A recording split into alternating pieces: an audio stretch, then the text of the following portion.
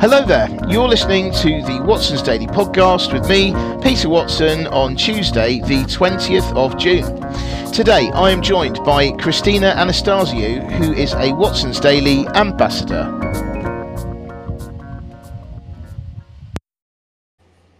Hey there Christina, how are you doing today? Good morning, Peter. I'm well. How are you? Yeah, not too bad.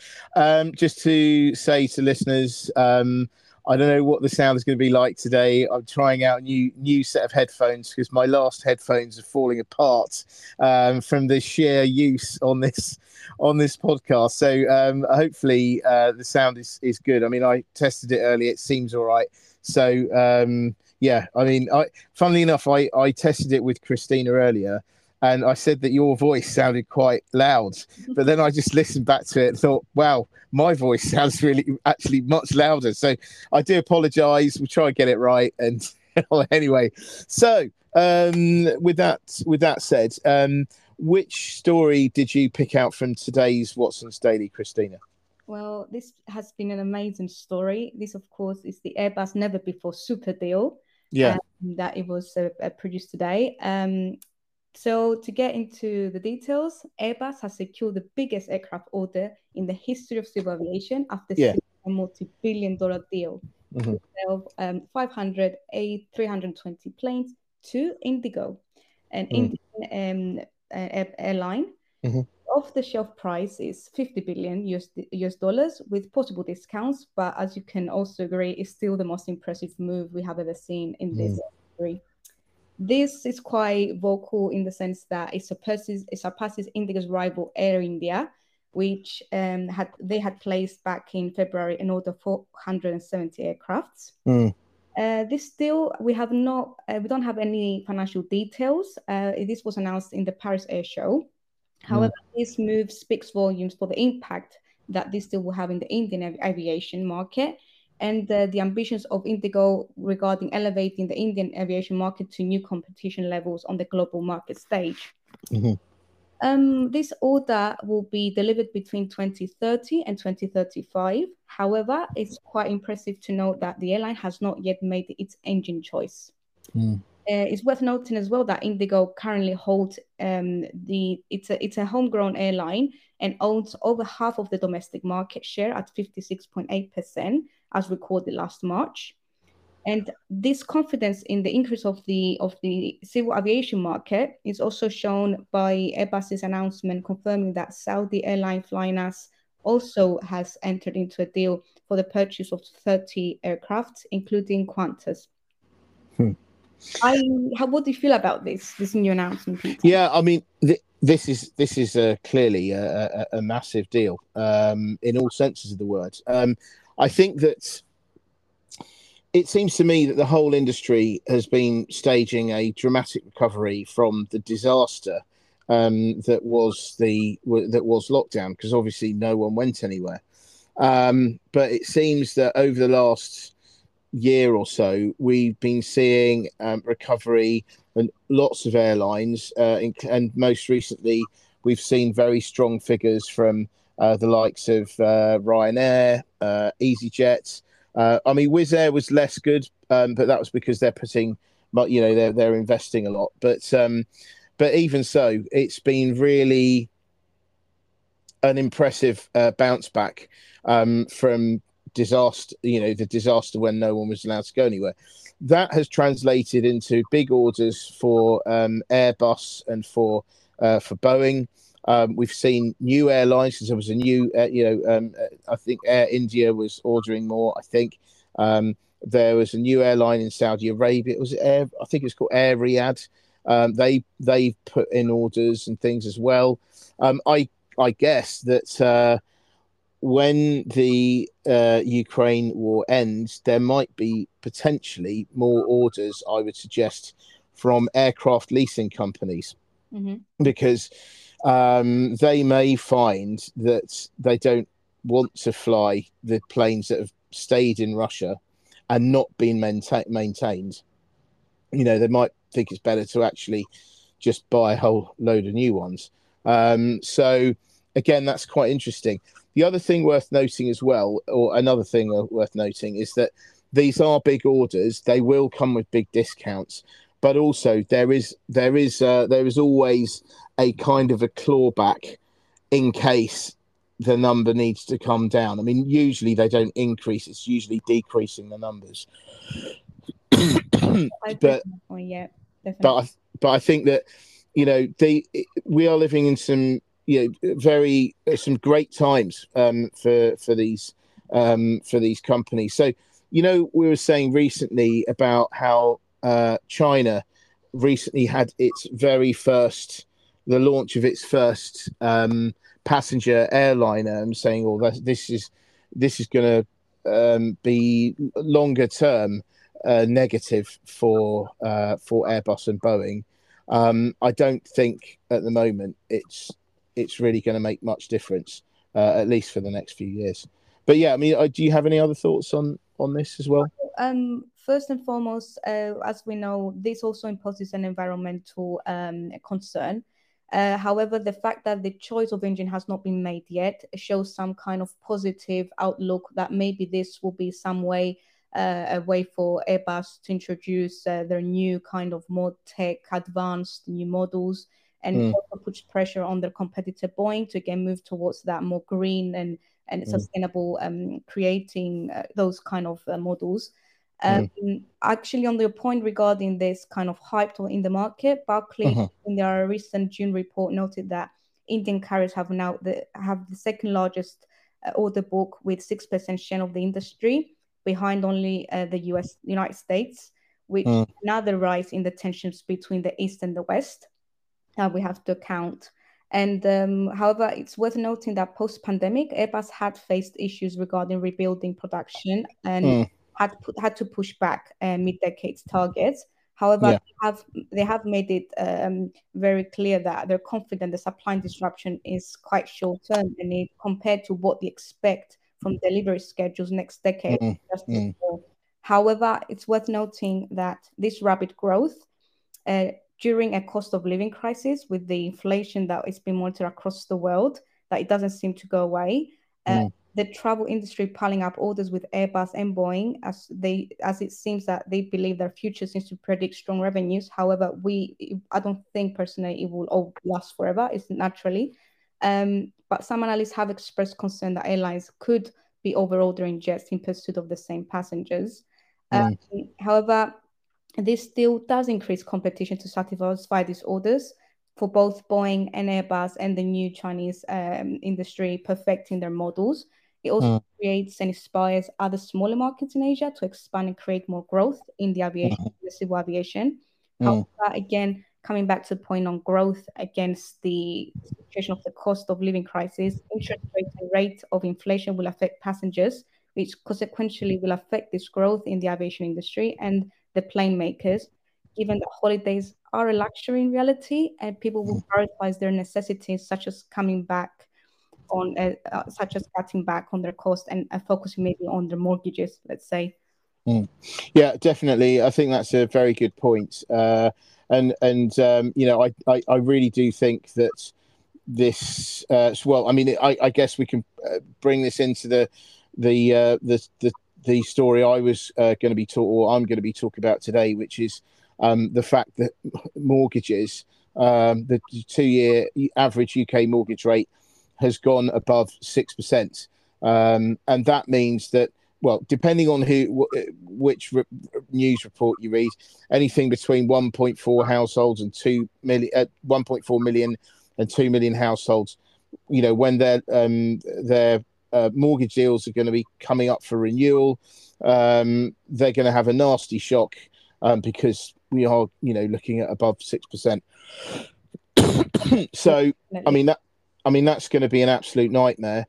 That is kind of a mortgage time bomb. And again, depending on what you read and what figures they're talking about, it looks like, on average, the expenses are going to be something in the region of anything between £3,500 and £7,500 extra per household per year. And to me, that would signify that's going to be a holiday or a couple of holidays or whatever for a family for sure. And so, although going back to your story, although the demand is really good at the moment for holidays, and you see that their order book is doing really well.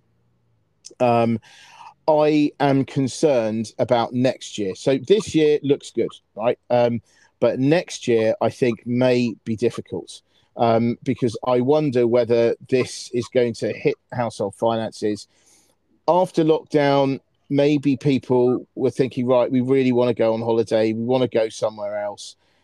But if they've got this out of their system, they may I think there's a big chance they could try to rein things in next year. So if that's the case, then all the euphoria that we're seeing around all the airlines and things may start to calm down. So I think, like I say, this year looks good. Next year, not so sure because of this raise in the mortgage rates. But then the other point I really needed to make about this mortgages thing is that it seems that the Lib Dem leader, Sir Ed Davey, he actually called for a £3 billion mortgage protection fund to help people avoid getting their houses repossessed. But although this sounds like a nice idea in theory, and I suppose you could say, well, look, when usually the government says, oh, we don't have any money, but then COVID happened and suddenly government had loads of money that they were just dishing out. Yeah. Why can't you do the same for homeowners? Well, there's a few reasons. One is that what you would be doing by giving homeowners money from a protection fund is you'd be effectively asking less affluent non-homeowners to subsidize more affluent homeowners. Now, that wouldn't be directly, it'd be indirectly, because this £3 billion, if it goes to the mortgage protection fund, it's got to come from somewhere. So that's £3 billion that can't be allocated to less affluent people. Mm-hmm. So effectively, the less affluent will be subsidizing the more affluent. Another thing as well is if you did have that protection fund in place, it means that people would have, say, the same amount of money in their pocket as they do now, and therefore they just spend the same. And if they spend the same, inflation is going to continue to go up. And if inflation continues to go up, so do mortgage rates. And if mortgage rates go up, you're going to need a bigger fund, and it will go in like a never-ending cycle. So yeah, it's very difficult. But what do you think? Well, again, it's coming back to the point that that ongoing spending will support my article regarding taking that holiday again and again. But again, it's the non-ending cycle of mortgages. It's so even considering the sector of buying to let, for example.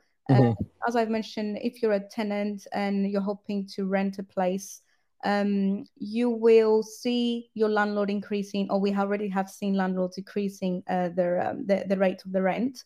You automatically will ask for an increase in your pay as a pay rise. So again, more fluctuation of cash into the market. The circle keeps going on and on and on and on.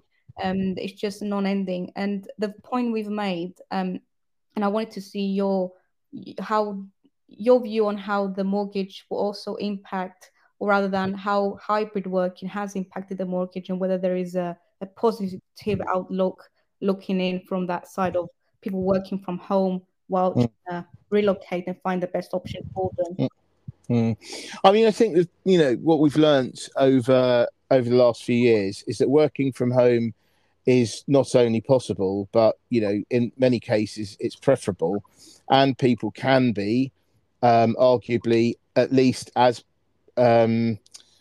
productive at home as they can in the office, although there are things you miss out by not being in the office. However, over that time, I think you've had people have more freedom to buy properties that are not right next to where they work, and they've been able to buy bigger property as a result, and that means that there's been a bit less of the usual concentration of house prices in London, for instance. Although, I mean, that's always going to be there, but it was perhaps less than it has been.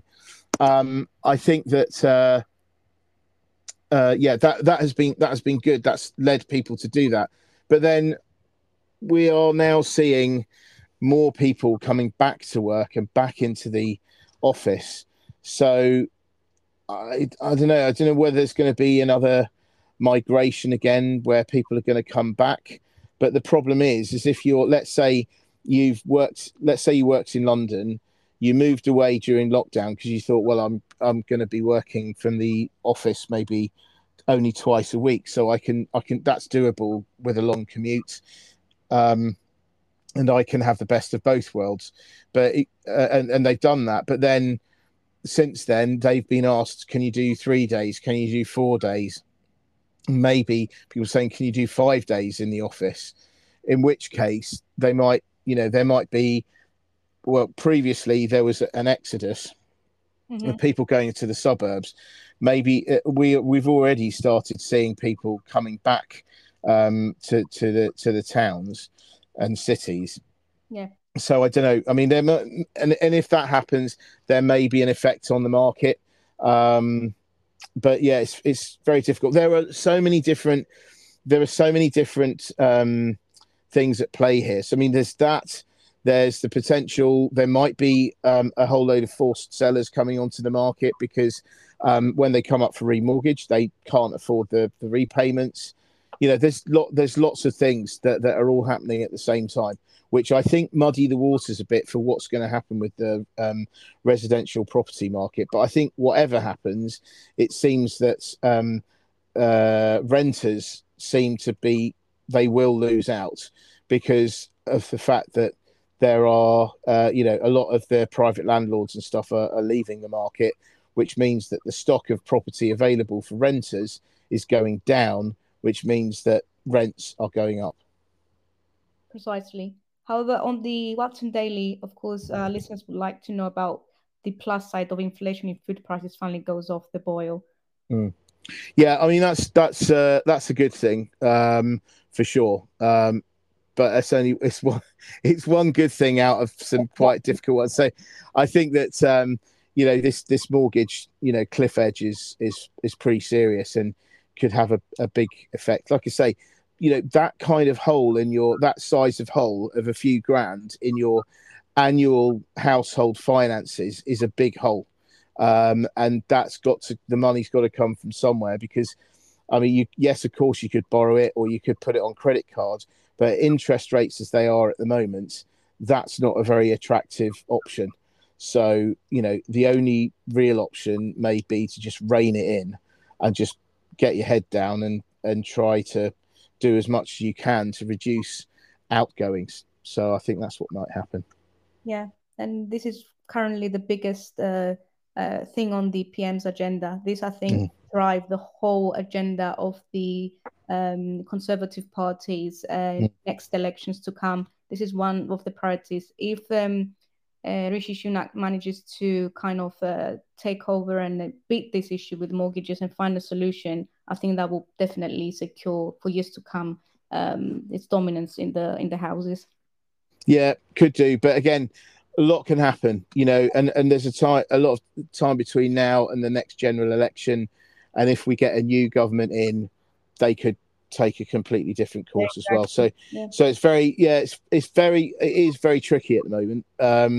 But anyway, I think we're all going to just have to do our best and try and get through it all, however we can. But anyway, on that sort of slightly downbeat note, I think we'll have to end here. But anyway, thank you very much indeed, Christina, for your insight today. Happy to be here today. No problem. And thank you very much for listeners for listening. Thank you for being with us. and I hope your ears aren't bleeding through the sounds if my voice is too loud. But anyway, have a great day, whatever you're up to, and we'll be back again tomorrow. Many thanks. Bye. Bye-bye.